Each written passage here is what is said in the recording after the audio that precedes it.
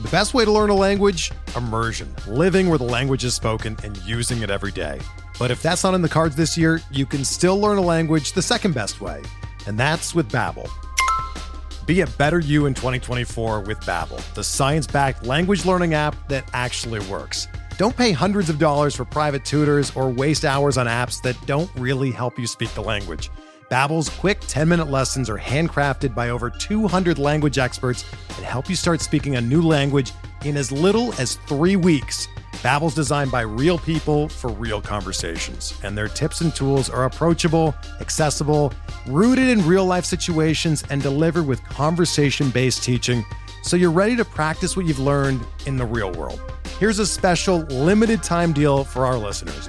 Right now, get up to 60% off your Babbel subscription at babbel.com/Blue Wire. That's 60% off at babbel.com/Blue Wire, spelled BABBEL.com/Blue Wire. Rules and restrictions apply.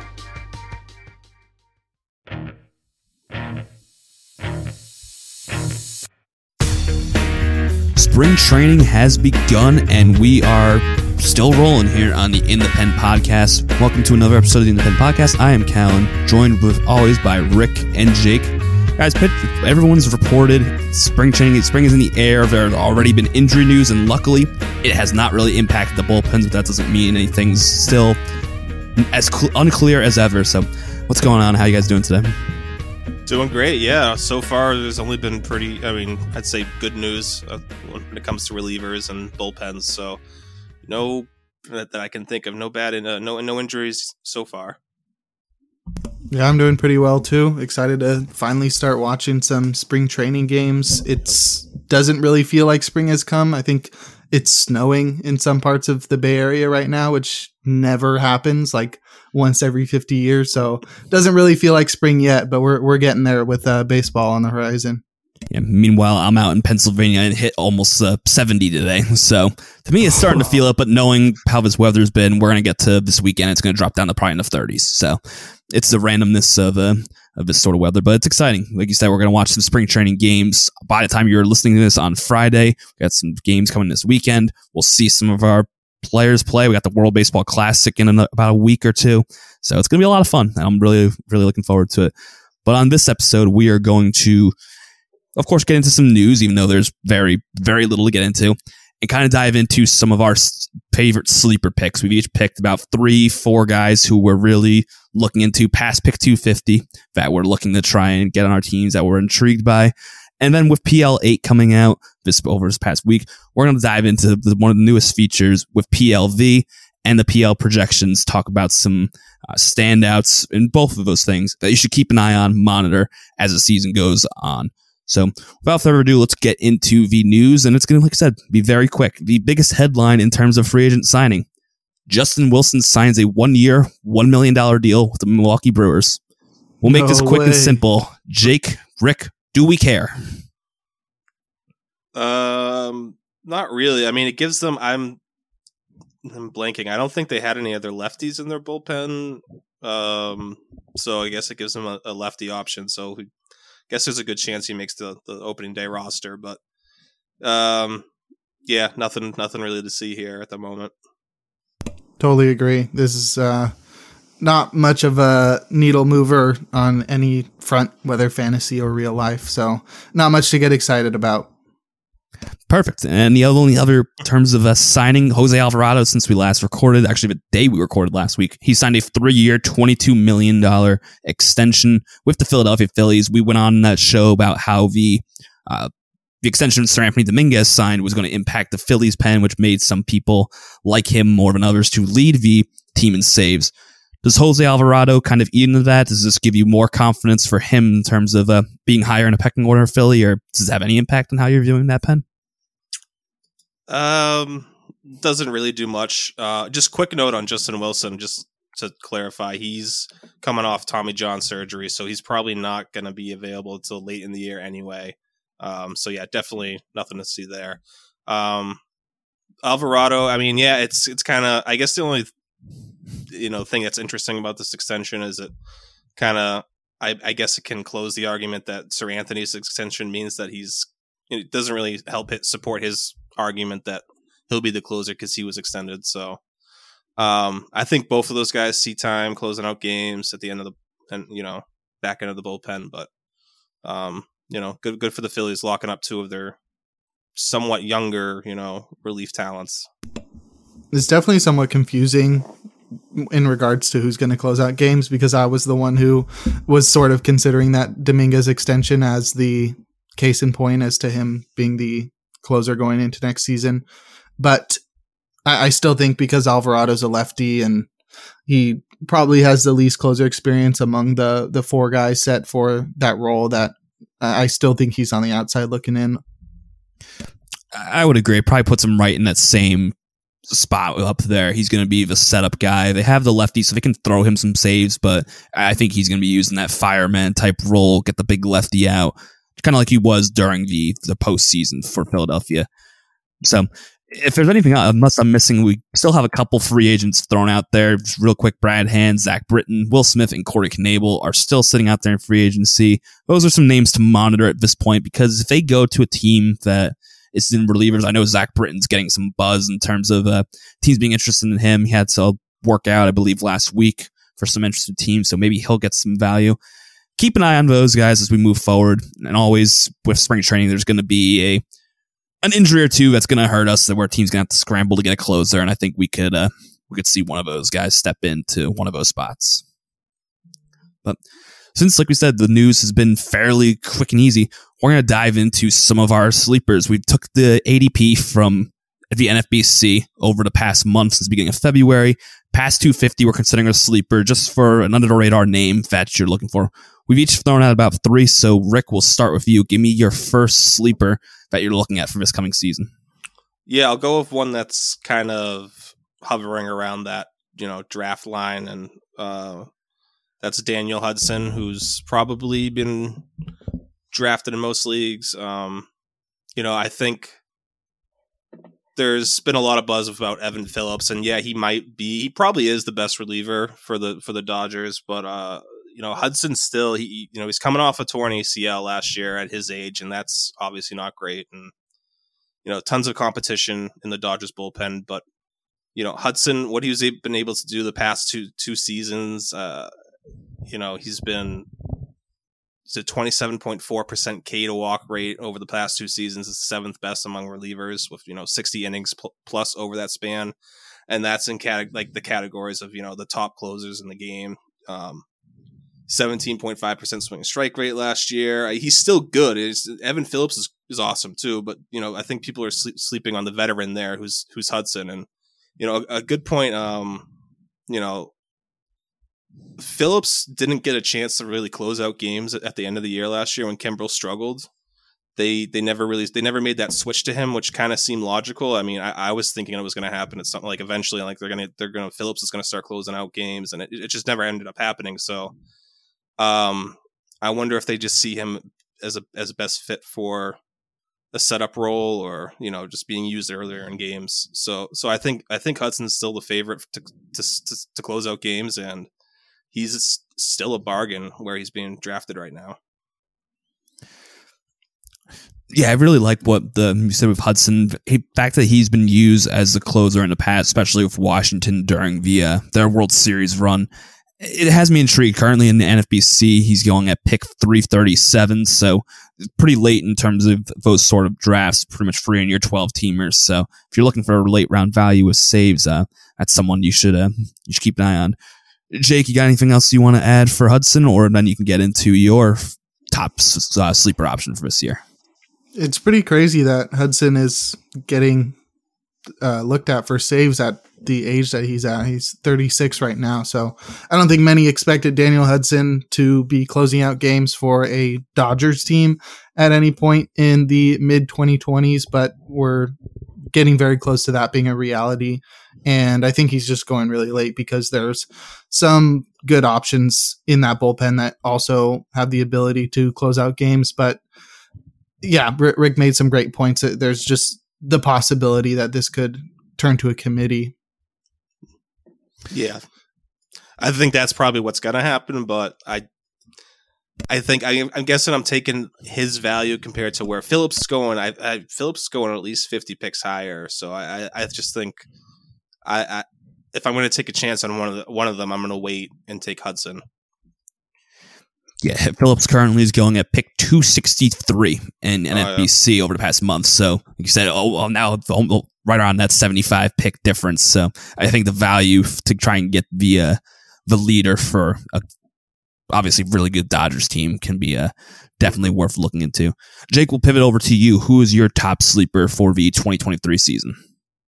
I've got an interesting one that I uncovered while scrolling through Twitter, and it's Reynaldo Lopez. I've got some backers on this one, not only Pitcher List's own Alex Fast, but also Driveline and many others I think are sort of buying into Reynaldo Lopez having the ability to close out games. I think he clearly has the ability. He was really good last year as he finally broke out officially as a reliever. He was pretty solid in 2021, but 2022 saw a 2.76 ERA, a 0.95 whip, and a near 25% strikeout rate that looks even better when you put it next to his 4.3% walk rate.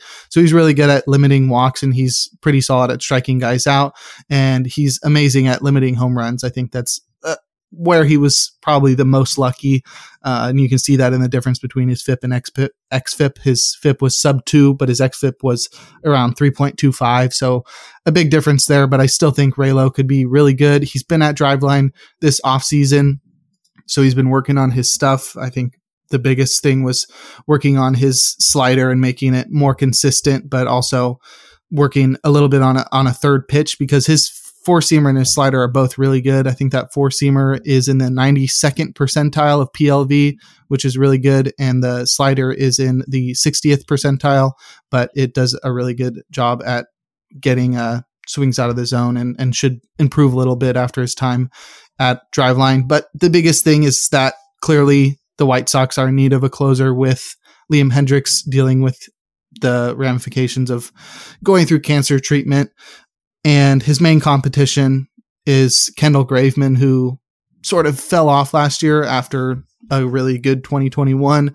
And the fact that there's not too much competition leads me to believe that if Reynaldo Lopez can either continue his success from last year or even take a step forward because of his work this offseason, he could be a really dark horse closer candidate for a team that has playoff aspirations, meaning he would get lots of save opportunities, and if he takes over that role early, he could get close to 30 saves. I'm really starting to lean into him being the White Sox saves leader for the year, which would be pretty crazy, especially after pick 420. He's going average pick 421 right now in NFBC. So it's a really late dart. This is a guy that you use as like one of your final picks in a 15-team league, and hopefully he garner some saves early on so you don't have to stash him for too long. But definitely an intriguing option at this point in the draft season. He's someone who, like you said, fantasy Twitter has been going crazy in terms of him right now, and it is intriguing. It's definitely making me take a second glance in that. I've been kind of on the Kendall Graveman ship all off season in terms of who's going to lead the White Sox in saves, and I don't know if I'm ready to jump ship yet. I think I'm still going to lean Kendall Graveman, but at that value, like you said, the White Sox are going to be playoff competitive, and Reynaldo Lopez has been getting so much hype that it's going to make it interesting. I hope that the hype doesn't get too out of control to where that ADP rises crazily, but I don't think with that sort of committee with the White Sox and the uncertainty that it's going to get to the point where it gets too out of hand to where I'll likely get a share just to try and buy back in. So I'll go with my top sleeper for this season, and I mentioned him at PitchCon. Actually, is my favorite, and right now it's Carlos Estevez with the Los Angeles Angels. We know that's another one of those same old committees. He's currently going at pick 295 on the NFBC, but it's as simple as this: he's getting out of Colorado, and that's obviously a huge thing when you get away from that. He's been a much better pitcher on the road outside of Colorado, and he's got the pedigree to go through it. He got 95th percentile in terms of fastball velocity. His slider is actually in the 75th percentile in terms of PLV. So he's got a really hard fastball. His slider's been really good, and he doesn't use it as much. I'd love to see him use it a little bit more just based on that. But if you get 2 dominant pitches, something like that, you go to a team like the Angels, who we think they're going to be going for it again. They always get those save opportunities. And I'm not going to let Jimmy Herget or Matt Moore get in the way in terms of that. I still think Estevez at $295 is a good value for an Angels team that we know is going to be going for it. We know they're going to be competing probably for a wild card, maybe for the West, but I'm very intrigued with that. And I think right now, with the money they gave him, the contract they gave him for 2 years, they're paying him to try and get those saves. So I think that he ends the season as the leader. And at this value, I'm fully on board on that. Yeah, I like that call. I like the Reynaldo Lopez call. I feel like the only issue with both of them is just and I know Alex Fast has an issue with like the Angels and how they they don't do a great job developing pitching, and that's my only I was so excited to see Estevez get out of Colorado, and I was hoping he would go to a team that could figure him out, and maybe the Angels make some changes this offseason. Maybe they'll get the most out of Estevez, but yeah, I still like him there as the closer because Jimmy Herget's good. I like him. He's just not. He doesn't scare me as a real threat to take over take that job over from Estevez. So yeah, I think that's a good call. And same with Ronaldo. It's just I don't know if the White Sox exactly know what they're doing over there. It's been kind of a weird offseason for them, and I think Ronaldo makes the most sense as the closer. But it's just are the White Sox going to make the right decision? That's we'll see. Yeah, you look right now, and going back to Estevez before we move on, just based on that, I was able to pull it up.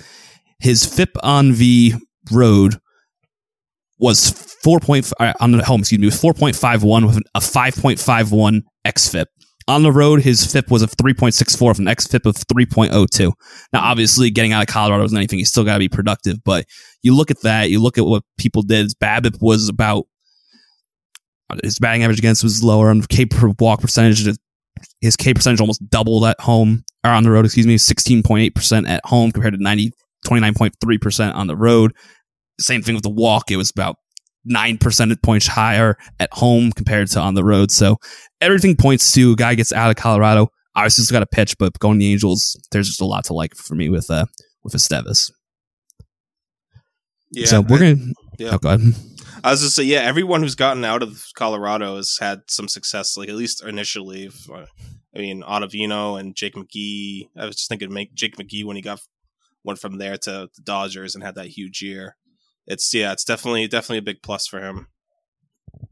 Yeah, so we'll move on to our next sleepers in just a moment. Jake, let's get over to you. Who is your second favorite sleeper for this coming season? I'm going with a homer pick on this one with Trevor May.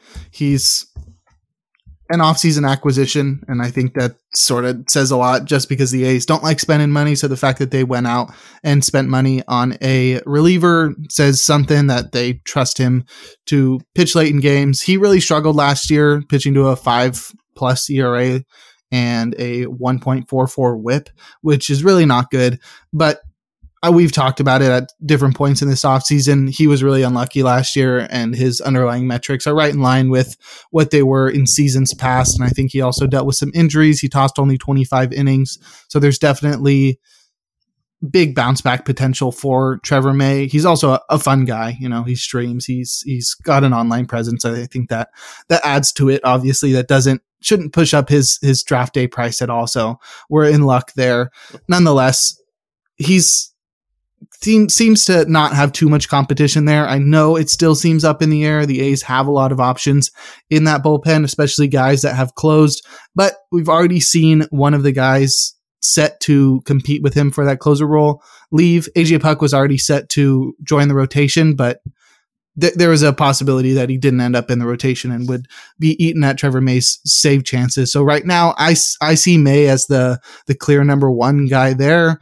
A lot of people are looking at other guys in that bullpen, but I think May is the clear one there. The only caveat is the A's are going to be really bad, unfortunately. So there won't be too many save opportunities for him.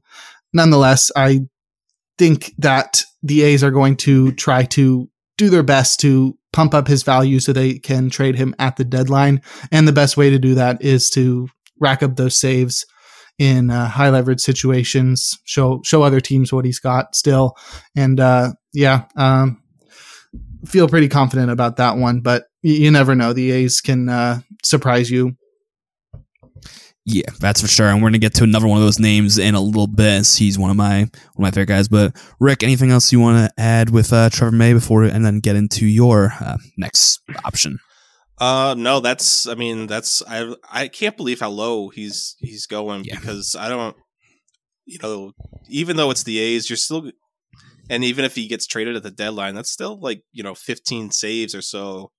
You might be missing out on. So yeah, I think he's going to want to get paid there. And, May's the guy who on PitchCon in our panel that I was my sleeper pick as well. I really think that he's a pretty safe choice. I know you have another name in mind another tease for later in the show, but I like May the most out of that bullpen. Yeah, he's my favorite. Since we're talking about it, I guess I'll probably be best for me to get into it. My next option is going to be Danny Jimenez, and it's solely for value. At pick 573, he is free. In all your drafts in FBC, it is free. And the only reason I'm throwing him in there, and it's still very early, but Jeff Zimmerman came out with his Mining the News article earlier this month where the A's considered Danny Jimenez to be the favorite for saves. Now, like you said, Jake, this is the A's we're talking about. How many save opportunities is the favorite for saves in Oakland actually going to get before the trade deadline? I'm still with you guys. I'm fully in on Trevor May with that. But at 573, if you miss out on Trevor May, if you need saves late, why not take a shot on someone like him who did lead Oakland in saves last year of 11, who was kind of the late season option to go get those saves, had 11 saves in 34 games. Nothing stands out. Nothing jumps off the page in terms of that. But if you're really looking for saves that late, I really like the value on this guy. And I think that, hearing that stuff, we're going to have to obviously watch spring training. But if we don't hear too much more, maybe we see Trevor May in that fireman type role, even though we're paying him for that. And then you give it to Jimenez in the ninth. I don't think it'll happen, but I think a late round option, if you really need saves, I think that this guy can be a value for you.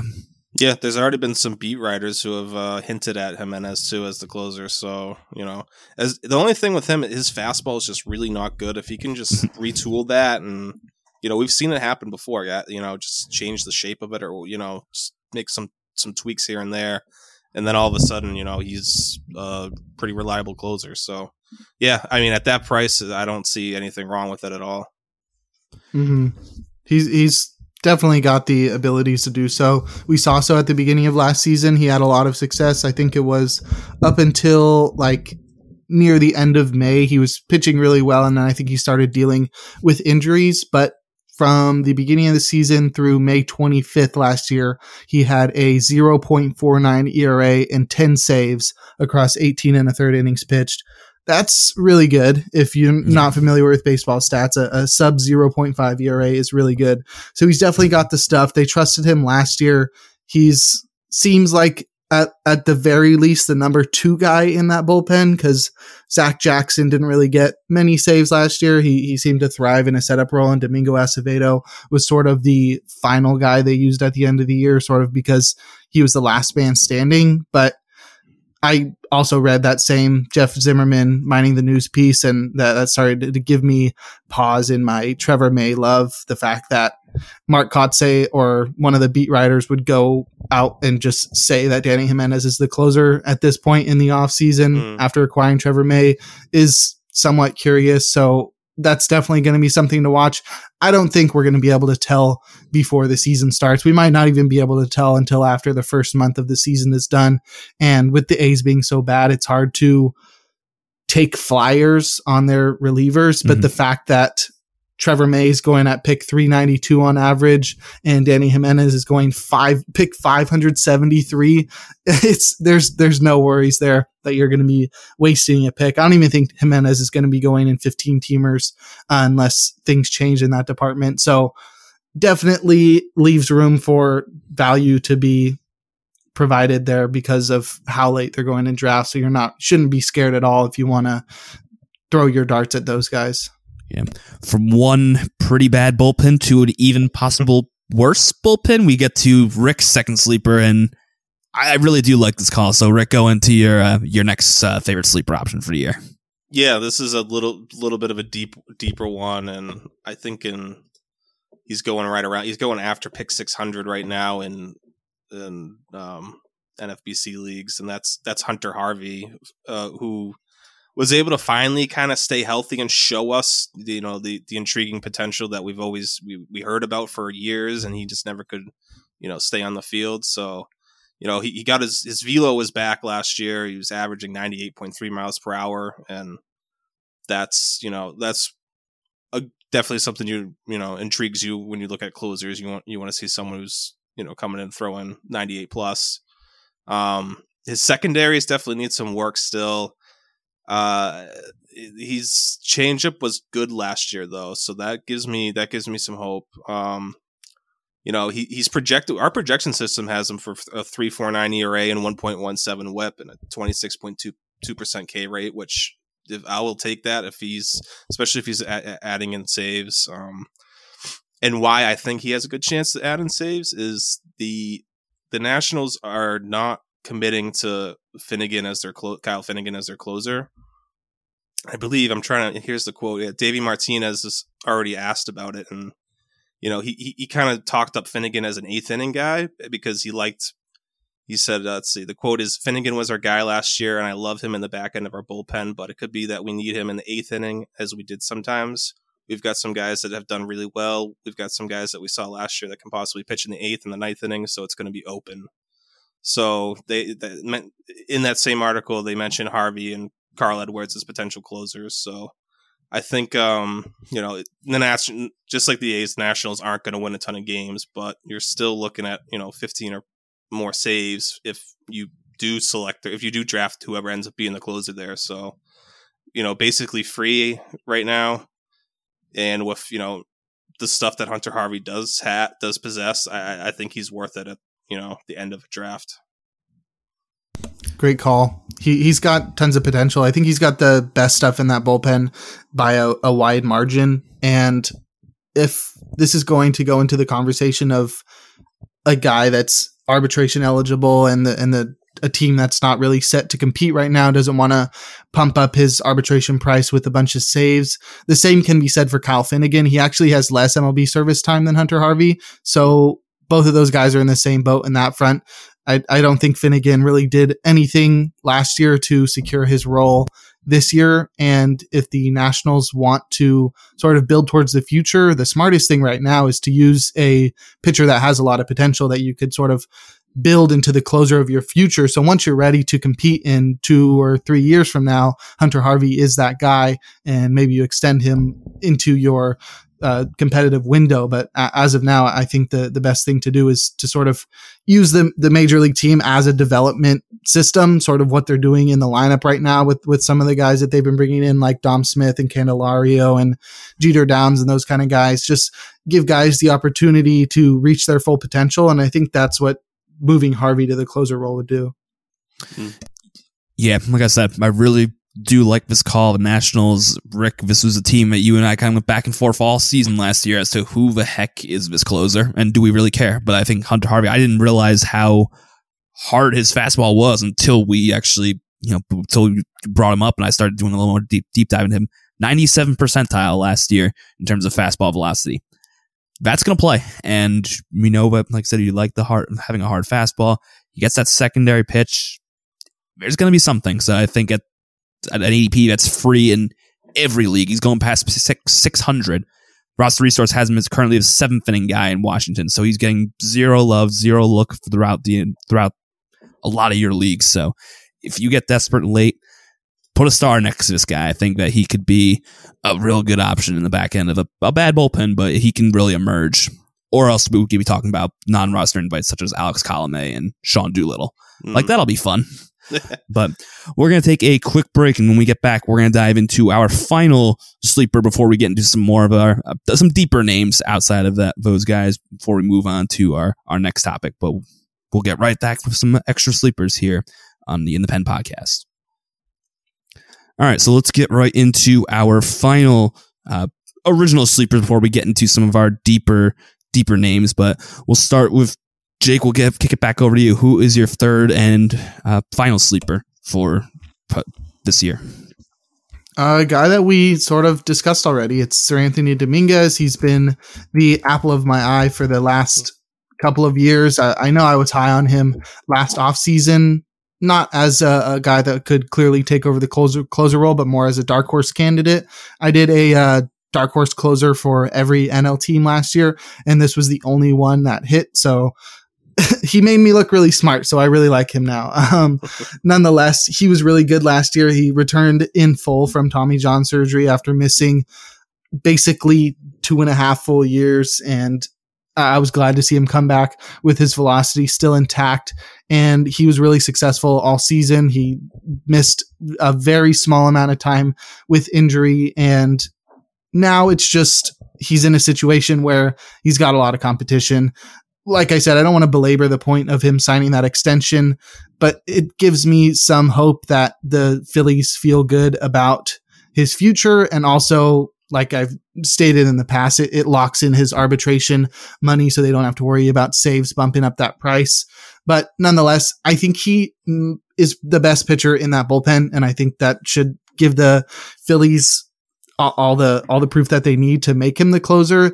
It does sort of give vibes of, we're going to use him as the fireman, but the fact that they do have so many other guys in there, like Gregory Soto, Craig Kimbrell, Jose Alvarado, they don't really have to worry about using, not having enough guys to put out fires if they use Sir Anthony Dominguez in the 9th inning.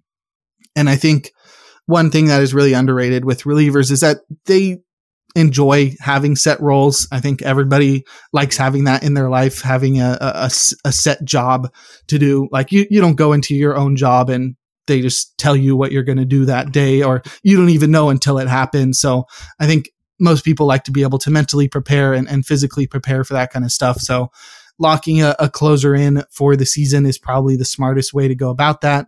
And if you're going to choose the best guy to do that, it's Sir Anthony Dominguez. Yes. I mean, that last point you made, I don't think it gets mentioned enough too, is that these guys are, I mean, they're creatures of habit too. They want to know, they want to have at least some idea, when they're going to be used and when they're going to go into the game, when they need to start getting ready.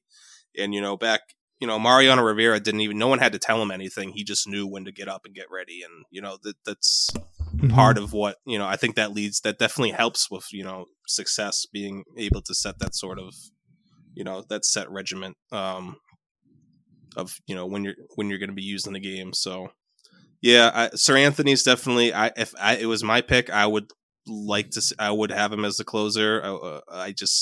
There's a lot of options there, but if you're going to take a chance on someone there, I understand why you take a chance on the best, the best ability, the best toolsy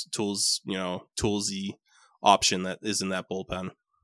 Yeah, it's been only a couple shows since spring training has started, and I feel like every show we're talking about the Phillies. It's probably going to be most of this season is what the heck's going on with the Philadelphia bullpen. I have a feeling, but you know me, I'm still a Craig Kimbrell guy. I'm still thinking he's going to lead the team in saves. He's even going later than Sir Anthony Dominguez, so he was someone I consider putting on my list. But like you guys have said, Sir Anthony Dominguez has the clear best stuff, so I think we're all in agreement that he should be the closer.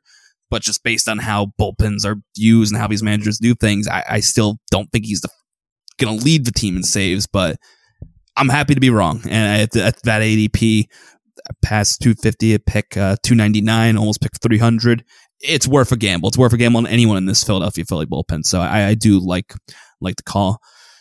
Rick, you're diving more into some of these deep sleepers. You really took the deep part of this sleeper exercise to task. So who is your final call and one of your favorite sleepers for this year? Well, and we're going to get to the PL, some of our, new PLV, darlings and all those the new metrics that we, put out this week. And Michael King was kind of one of them that stood out. And it's almost, he's going after pick 600. I get it. He's not going to open the year as the closer. There's almost zero shot that happens. But before his injury last year, he was still rostered in a lot of leagues just because of how good he was, like how well he was pitching. He was still, and plus he was pitching 2+ innings an outing, which helped. But he was still helping ratios and racking up Ks. And now I have this idea, and I mean, so yeah, talking about PLV, his curveball ranked in the top 10 last year. Just not too shabby. But yeah, he's coming off an elbow injury that at least he didn't need Tommy John. He didn't. It was a weird kind of fluky thing where it fractured his elbow, and not even sure exactly how that happens. But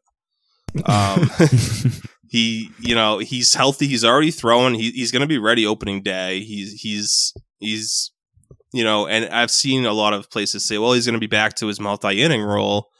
And I wonder if that's the smartest thing for the Yankees to do, is to bring him back and then throw him right back out there to going 2 innings like every third day. And I don't know if that makes the most sense if he really is still dealing with this elbow injury. And it almost kind of reminds me of Ryan Helsley with the Cardinals last year, and they were very conservative with him, but they still they would just here's you're the closer, you're gonna get an inning when we need a save, not every save opportunity, because we're going to preserve you here. But, I wonder if that makes some sense for the Yankees, because I still think Clay Holmes he's good. He struggled last year. I think he'll bounce back this year, but I almost like Clay Holmes as, that a 7th, 8th inning setup guy who can get you out of a jam, because there's, no one else gets ground balls at a high rate like he does, So you have that option to bring Clay Holmes into a game if you need a ground ball. Say you need to get out of a jam, your bases loaded, 2 guys on, 1 out. You can bring Clay Holmes in, get a ground ball, get you out of that inning. I like having that type of guy there, and it's not exactly like he thrived in the closer role. He it's when he started to struggle a little bit. So just probably it's not something to look at right now, but see how this thing plays out in April and May, and then King can maybe, even if you're in a really deep league or like an AL only,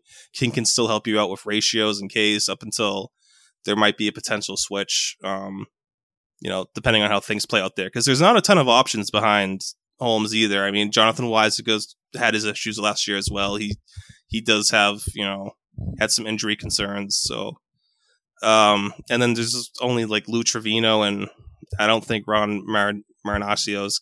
I don't think he's going to end up. I don't think he really has a chance to factor into the saves mix there. He's probably deeper on the depth chart. So I think King's just a guy that we need to kind of remember how good he was last year, and just someone to monitor and watch in most leagues for now.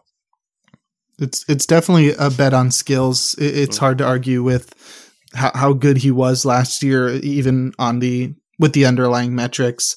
Just super good at getting swinging strikes, a CSW darling. I think he had the 3rd best CSW amongst relievers last year at 36.7%, and that's across all his pitches. Like you mentioned, his curveball is possibly the best in baseball. That's up for debate, but it's really good, especially according to PLV. And it's hard for me to buy into him as a saves candidate right now. Obviously, he's going after pick 650, which means you don't have to draft him, but keep an eye on him. This is clearly a guy that has a lot of potential in leagues where holds are like saves holds leagues. He's going to be getting holds early on. If not, he's going to be getting wins in a multi-inning role, and with the possibility of getting saves in place of Clay Holmes. I think there's tons of upside there, clearly, and the floor is pretty high because he's going to be locked into a setup role or a multi-inning role where he could also contribute well. And I think you pointed out that he was on a lot of teams last year, even when he wasn't getting any saves. He had 1 save last year, but that multi-inning role with his skills and his abilities is very valuable in a wide variety of leagues. Even as a Yankee fan, I got to a point like going into the season where I'm mapping out my head. Okay, here's how the Yankee bullpen's going to go. It's going to be Holmes in the 9th, Loaiza will pitch DH. They'll do like Canely, Peralta mix, and all of a sudden I looked. I'm like, oh right, Michael King's here. I completely forgot how it slipped my mind how dominant he was and how great he was. So I really do like this call as a someone to monitor. I think, like you said, even without getting the saves, if he doesn't take over the role, he'll be great in ratios. He'll get you to wins if he goes into that multi-inning role. If not, then he's going to be right there in that terms of setup hole and getting the ball to whoever does close games, whether it's Clay Holmes or Loizaga or Canely or whoever. It's weird going to see the Yankee fan not having that lockdown or Aroldis Chapman or Andrew Miller in the back end where you know who's going to be getting the saves, or you know he's going to be a top 5, top 10 closer. But it's exciting. I'm good. It's really nice to have King back because, like you said, he was one of the best relievers in all of baseball before he got hurt last season. So I'm excited to see him back and healthy. But my final name I want to bring up in this portion, we've talked about him enough on the show as well, so you're going to hear his name probably multiple times. So it's Brandon Hughes. Last season, you look at his StatCast metrics. The quality contact was a little rough. He was at near middle range in terms of hard hit percentage, average exit velocity. He was 4th percentile in barrel rate. That's not great. I mean, he does struggle with command at times, but X batting average was top tiers in 74th percentile, 83rd percentile in K percentage, 91st percentile in whiff percentage, 78th percentile in chase rate. If he can just continue that, just settle this down, slow the walks down, he's got that closer type stuff that we look for. And we've mentioned the Cubs also as a team that has this up in the air bullpen. Is it him? Is it Boxberger? Is it Alzolay? Is it anybody else in this pen? We don't know who's going to be taking this job in Chicago. And I think his stuff really plays, and they've added into that bullpen to it. The only concern I have with him at times is that he is a lefty, and we've still struggled to see lefties take over and run with a closer job. And they brought in Michael Fulmer to compete as well. So while I'm hesitant because he's a lefty, I think just pure stuff-wise, Brandon Hughes is right up there. And his stuff does play in the closer role. So I think at past pick 400, he's a great value right now in your drafts. If he can take over a job for another team, kind of like the Angels, they're competing. They're going to be in middle of the pack in terms of close to right around 500. And that's going to be plenty of save opportunities there. And I think that Brandon Hughes can emerge for that job and be someone you look toward, especially if the Cubs don't contend, then they trade pieces away and all of a sudden the job gets a little more clear for Hughes. So I like his value at this point, and the stuff plays. Just settle down the walks a little bit, and then we'll be talking about him in terms of going into next season. Very excited. Yeah, I like him too I think he's the most talented reliever on the opening day roster there, and he did a great job. I mean, he finished the year. Usually it's like you finish the year as the closer and you do a good job, you do a good job doing it. It makes sense that you come back, especially when you don't spend a ton of money adding any, bullpen pieces. It would make sense that he should be the favorite to come back as the closer there. But yeah, there's definitely a ton of options for them to choose from, and I wonder if he, being the lefty, and they have all these righties that they went out and added, or even Alzolay is going to be in the bullpen as another righty option, and I wonder if he ends up getting moved into more of a setup role or a specialist. But yeah, it's I love the potential there, and after pick 400, it's kind of a no brainer. Yeah. The handedness is definitely my biggest concern. Mm-hmm. I wouldn't be super concerned if he was just like a lefty and trying to take over the closer role. That's not too uncommon, but the fact that he's the only lefty in the entire bullpen is what has me leaning him not being the closer. And also, if you look at ADP, he's going at pick 408, which is very late, but Michael Fulmer is going like pick 484, which is even later. So would you rather have Fulmer at pick 480 or Hughes at 408? Yeah, and that is a good call, but to have Fulmer's ADP, I'm still going to lean Hughes. I got to stick with Hughes because that's who I brought him up. But for the value for Fulmer, he's another name you could have brought up. I think Fulmer is brought in more as the kind of the eighth innings veteran type presence in that pen. He's going to get some saves. I'm not denying that. Hughes isn't going to take this job in front of it. I'm just going with the theory that we've kind of talked about of talent wins out. Kind of we talk about with Hunter Harvey, how we talk about some of you guys.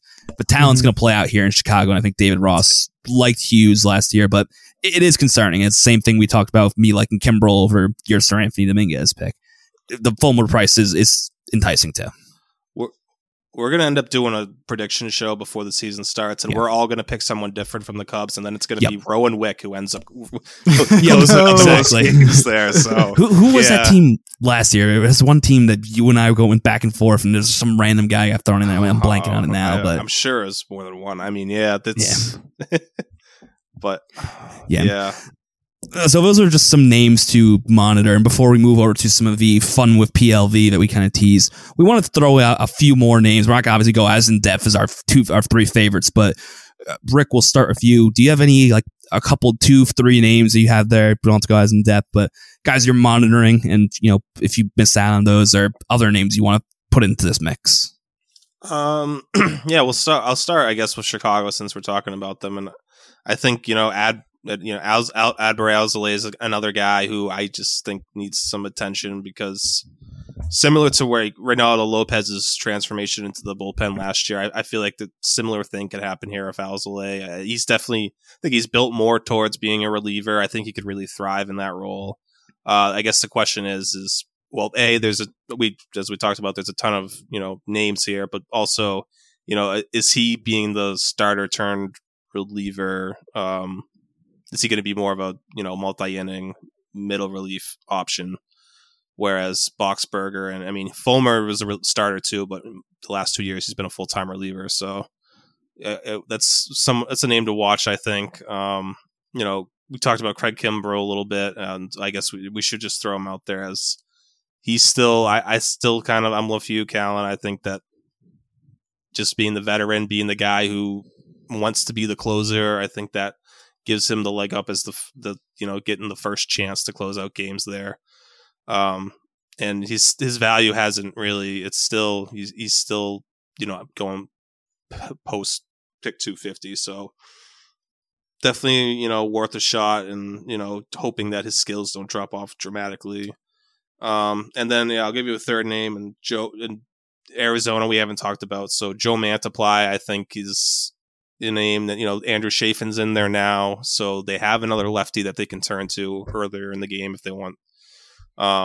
So why not turn to their 2022 All-Star and give him a chance to close out games for a team that could kind of surprise a little bit. I think they could win, maybe not 90 games, but 70 plus 80 maybe if things go right with the player development. Jake, we'll try to move over to you. Who are some other names you want to throw in this mix as guys you're monitoring or maybe even targeting at some point in your drafts? I've sort of loaded up. I got 4 guys, so I'll go through them quickly. AJ Puk, I mentioned earlier, having left the Oakland bullpen / rotation, moving to Miami, where they don't have a clear closer, and Puk closed games last year. He's got a lot of potential.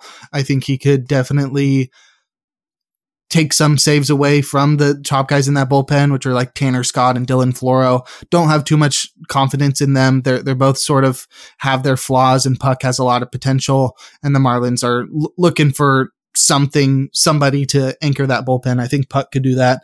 Brusdar Graterol in a Dodgers bullpen that is sort of in flux right now, has always had closer stuff. He's always seemed like the closer of the future. It is currently that future right now. This might be the year that Brusdar finally takes over that closer role and runs away with it for the next few years or so. But it's hard to buy into that fully because they have some solid arms there that we've already discussed this episode.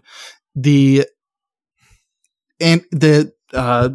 rivals to the Dodgers, the Giants are employing Taylor Rogers, who they acquired this offseason. They've been looking for a way to sort of take the load off Camilo Doval. I still think Doval's the favorite here, but Taylor Rogers is going really late. They gave him a lot of money. He's got the experience of closing games, and I still think he's really good. He got unlucky last year. He could really blow up for a Giants team that has the potential to win a ton of games. I think they're even a step up above the Diamondbacks. So if Rogers takes the closer role for himself or even split saves, I think he could be really valuable, and sort of in the same vein of splitting saves on a team that's going to be good. Giovanni Gallegos has split the closer role for the last couple of years. 2021, it was with Alex Reyes. 2022, it was with Ryan Helsley. I don't think he's the best guy in the bullpen. I think Helsley is clearly better, but Gallegos has always been in that late innings mix. He's very reliable at closing out games. I think the Cardinals have a lot of confidence in him, so he will definitely take his fair share of saves. I don't think Helsley gets a lot of them. It really depends on how much they want to limit him again this year, but Gallegos will definitely be somewhat of a factor in that Cardinals bullpen. Yeah, and I'll wrap it up with one of my favorite very late options, and it's Miguel Castro with the Arizona Diamondbacks. It's a mess in Arizona. There's 5 or 6 guys we could have put on this list in terms of who's going to lead the Diamondbacks, and we'll predict who's going to lead the Diamondbacks in saves, and it may be Castro. But according to PLV, his slider is a money pitch. It's above 5.5% on our quality pitch, it's on our terminology. All the talk about Castro has always been he has that stuff to close. He always has good close. He's got the velocity. It's just honing down his walk percentage. You put him with Brent Strom, who's widely considered one of the best pitching coaches in Major League Baseball. I think you can unlock something with Castro. Maybe he doesn't get you in saves, but like you said, Rick, the Diamondbacks are going to be a surprising team. I think they can hover around 500 this year. So again, save opportunities. He could get to the 8th inning role, get some holds whoever leads in. So if you're looking for someone you want to try and if you need your holds, I think Miguel Castro could be a name to monitor. My last 2 names, they're boring, but they're veterans and they're always going to be in the conversation. I feel like we're back in 2017. Same team, Mark Melancon. We're all excited about Kevin Ginkel, Scott McGough, Castro, Chafin, Mantiply. It's going to be a boring veteran, Mark Melancon. Maybe he leads the team in saves. So going later than pick 400, he's going to be out there.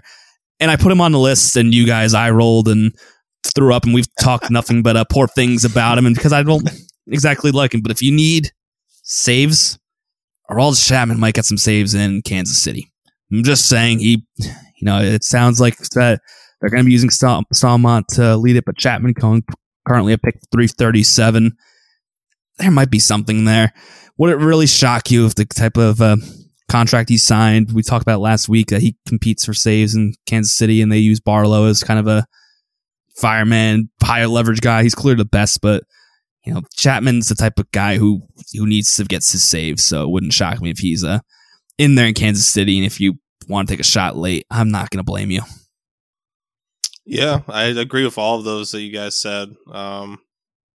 Yeah, Arizona is going to be, it's another one, just like Chicago. We're probably going to all pick 3 different people, and it's going to be the 4th guy who gets the most saves this year. Yep, probably. And I'm not looking forward to trying to pick it, but we'll get into it in a few weeks. We're going to be predicting this and see how wrong we can really, really be. But we'll take one final break, and we get back. We're going to get some fun with PLV. All that came out. We're going to talk about a couple standouts in terms of that NVPL projection system. Kind of some names that stand out that have kind of given us a little eye raise as someone to monitor or someone you're really intrigued about. So we'll get right into this in just a moment on the In the Pen podcast. All right, so let's get into some of the PLV insights. As you know, go to pitcherlist.com. Nick just came out with an amazing article outlining what PLV is. It's a new stat where to determine the quality of pitches. It's really great. We've referenced it in the show, and it's really helped me through my research as I get ready for draft season. So definitely something you want to check out to know what it is and how we're using it moving forward. So a couple guys, we have a bunch of guys on a list of the best relief pitchers. We'll start with you, Jake. What's your biggest standout, in terms of who's ranks high in PLV, if it's a specific pitch? What's kind of something in your initial digging into this that's kind of stood out to you? I think I'm just going to go and echo a guy that I just talked about in Brusdar Graterol. He's a PLV darling based mostly on his sinker, which has been his go-to pitch for many years. It's partially because he throws it incredibly hard. He's one of the hardest throwers in all of baseball. He does it really effortlessly as well. He's got the 3rd fastest fastball velocity in all of baseball amongst relievers. It's a 99th percentile sinker velocity. He's really good. I think he could use some more off-speed pitches. He needs to get more strikeouts, but we've always thought that because his stuff is so good, he's going to start to garner more strikeouts. That may never come. Nonetheless, he's still been really successful. And the fact that he's not only in the top 10 amongst all relief pitchers in PLV overall, but also the fact that he has the best sinker by PLV really speaks to the fact that Brusdar's got incredible stuff.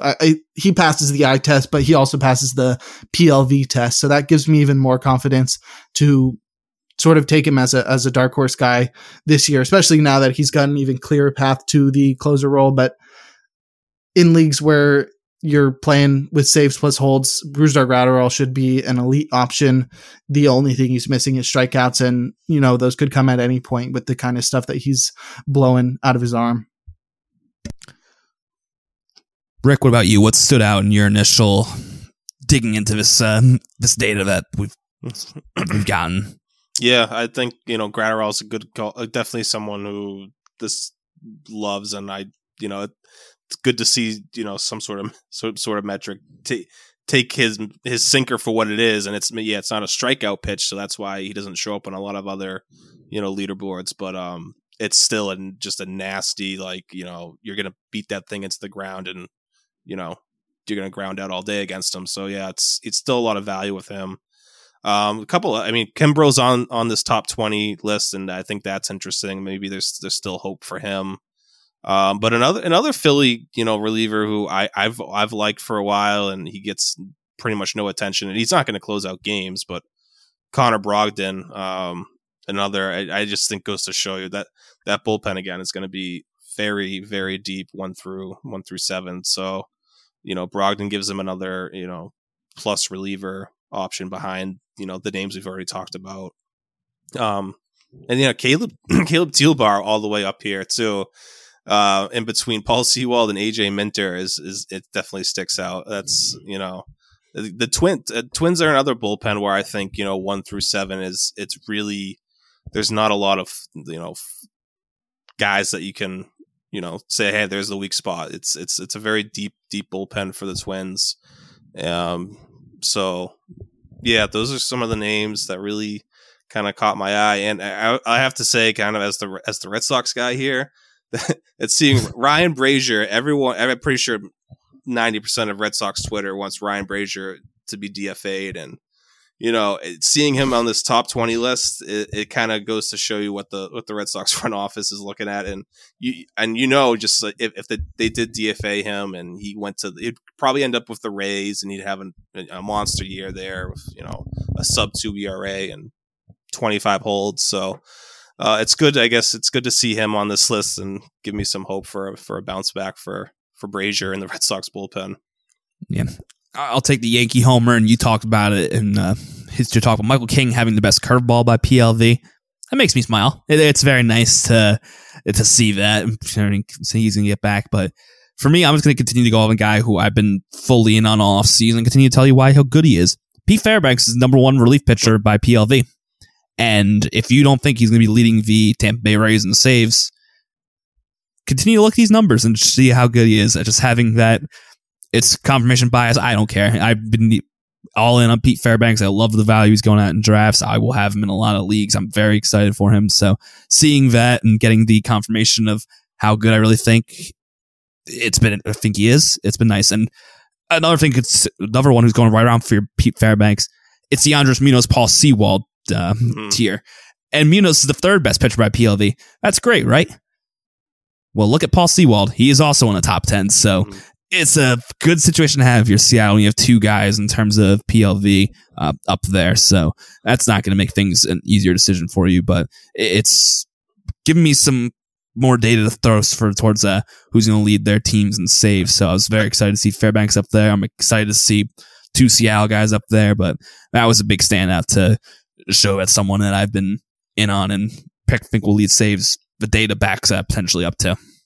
Yeah, I'm starting to love Paul Sewald's value too, with the inflation, the inflated Munoz price, and I get it. He's like one of the best, possibly the most talented reliever in the game, but Sewald's still, I think, the favorite for saves there, and he's going after him, and it's not like he's still a top 10 reliever. So he's starting to become a value, and around that same area where Fairbanks is, there's I want to get at least one of those guys, I think. Jake, anything else standing out for you either through PLV or moving on to the PL projections? Any other names you want to throw out there because of that? I think Rick mentioned the most surprising name. I think Brazier's really surprising, but Keegan Aiken is also really surprising. Yeah. PLV loves him for some reason. He was very good in the first half of last year, sort of filling a multi-inning role, which is something that I love in my home league that limits games started. I'm always looking for guys that can do that, but I never thought of Keegan Aiken as an elite pitcher, and never did I think that his fastball was the pitch that was driving that, a pitch that sort of comes in at the mid 90s, 93.5 miles per hour. Doesn't really do a whole lot. It's like a 35% CSW pitch, which is really good, but it doesn't get a crazy amount of swing and misses. It's 85th percentile on swinging strike rate, but some fastballs are much better than that. And somehow it still rates out as the best fastball amongst relievers with a minimum of 400 pitches thrown last year. I think if you put the minimum down just a little bit, down to like 250 pitches, Pete Fairbanks passes him, and so does Junior Fernandez. Side note on Fernandez, I've been really disappointed to see him jump around so many teams, because I don't know if you guys remember when we were talking about guys that have really good fastball velocity sort of at the beginning of the offseason. That was the one guy that I sort of singled out as, the next sort of Ryan Helsley guy that if he gets the opportunity, just having that velocity could give him a big run. So that's another guy that PLV likes in the fastball department. But Keegan Aiken, pretty crazy that he has the best fastball amongst relievers with a large enough sample as a guy that's not pumping gas or having a ton of movement on his pitch. I wonder what it is. It gives you reason to look into him, especially with the Felix Bautista news. If Bautista misses time, we talked last week how I think Michael Givens is going to be the go-to guy, but don't sleep on Keegan Aiken. I think that makes, it's making me dig into him a little bit more in terms of at pen. If Bautista does miss some time to start the year, maybe one of those late guys you're starring on the watch list, and if he picks up a save or appears in the 8th inning, maybe you grab him, throw him out there. But I'm sorry, Rick, I know I cut you off there. So is there anything else you wanted to add there? No, it is a very interesting, with Aiken. I think it goes to show, I think the Orioles have a deep. I mean, once again, their bullpen was really good last year and this year, and I really think it's going to be the strength for them. As again, even I think it sounds like Bautista is going to be fine, so that's hopefully a bullet dodged there. But I want to bring up another Orioles reliever, I guess, and or probably going to end up in the bullpen, Tyler Wells, who was he had a really. I remember the Browns. Not this time last year, but December of 2021 or whatever, we were trying to figure out who's going to close out games for the Orioles, and I'm pretty sure Tyler Wells was like the favorite at that point, and then they decided to move him into the rotation, and he got hurt. It didn't really work out with him in the rotation, but his changeup really played 1.75 PLA on Tyler Wells' changeup. One of the top 10 pitch by PLV metrics. So if he moves back into the bullpen, which he's projected to right now, if he gets he can get his fastball back up into the mid 90s. With his size, he's 6'8". He gets his fastball plays up even more. So that fastball changeup combo, and I'm not saying he's going to close out games for the Orioles, but he could be another name to look at for holds leagues, and especially with a couple other names in that bullpen banged up right now. Yeah, if you want to get into this info more, go to pitcherlist.com, look at PLV, look at our PL projections. It's like I said, an invaluable tool as you get ready for your draft season. It's fun data to look into. I've got myself lost in there once or twice since it's come out, and I'm sure we'll be referencing a lot throughout the season. But before we wrap things up, I want to just ask one final question. Like we said at the beginning of the show, spring training games start on Friday, the 24th. By the time you're listening to this podcast, spring training games will be on that day. So as we go into, we'll have our week off for next show.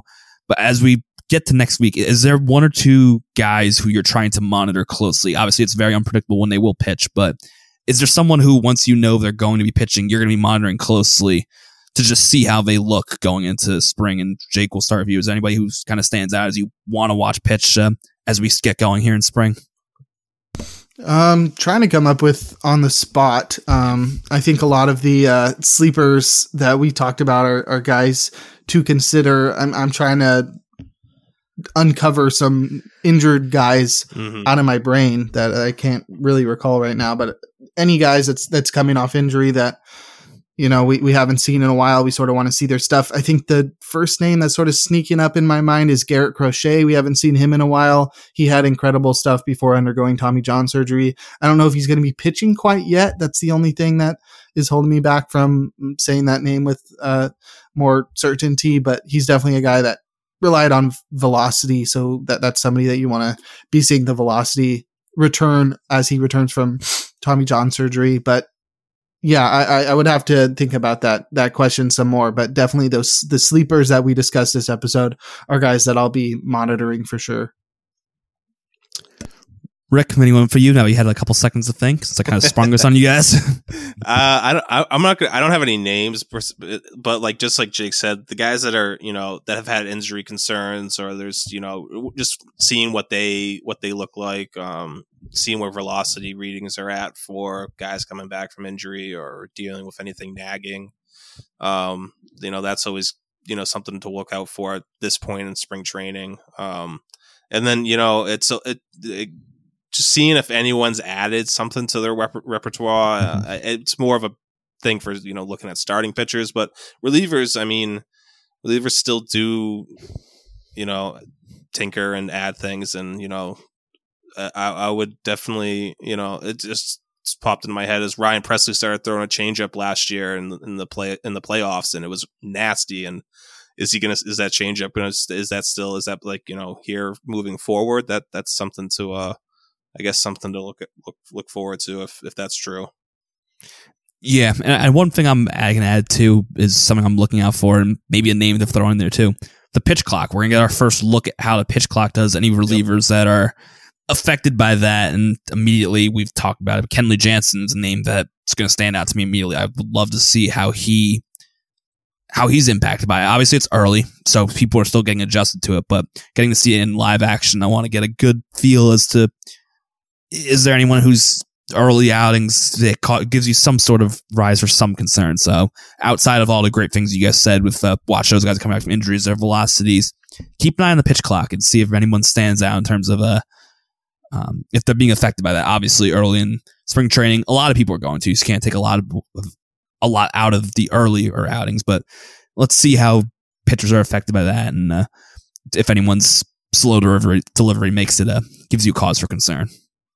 Yeah, for sure. Definitely with relievers too. And I don't know if you guys caught Nick and Alex interviewed Cole Irving the other day, and you know, listening to, he brings up a good point in that he likes the pitch. I mean, he's fine with the pitch clock. He works fast, and he thinks this is going to possibly, you know, annoy hitters more than pitchers, because hitters aren't allowed to step out, and you know, they have to stay in the box now. So, you know, I hear a lot of, you know, how are pitchers going to handle the pitch clock, but yeah, I think hitters too are going to have some sort of negative effect, you know, at least for some of them. Yeah, it's just difficult to identify which ones, because we don't keep track of how long it takes them in between pitches to get back in the box and get ready. So it's really difficult.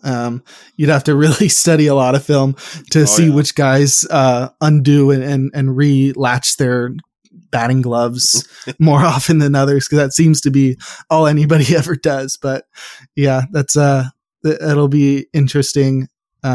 Yeah, I don't know. I feel like batters are pretty good at making adjustments. They should hopefully be able to adjust to that. But we'll definitely have some funny moments this spring training. I'm sure there's going to be more than a few guys that forget about the restrictions by the pitch clock. Yeah, for sure. Nomar would have had I would have hated this. That would have been someone immediately that would have been like, okay, this is not going to work out. But he was a little early into my baseball watching days, but yeah, this is it's gonna be interesting, and I'm excited to get baseball back. Excited to tune in and watch some live baseball. I won't be able to get out of work early to watch it, but you know, this weekend maybe some spring games and catch my Yankees and see how Jason Dominguez looks in his first live action. So I'm looking forward to that. But that's gonna wrap us up here on the In the Pen podcast. I am Callan, joined as always with Rick and Jake, and we will see you next week.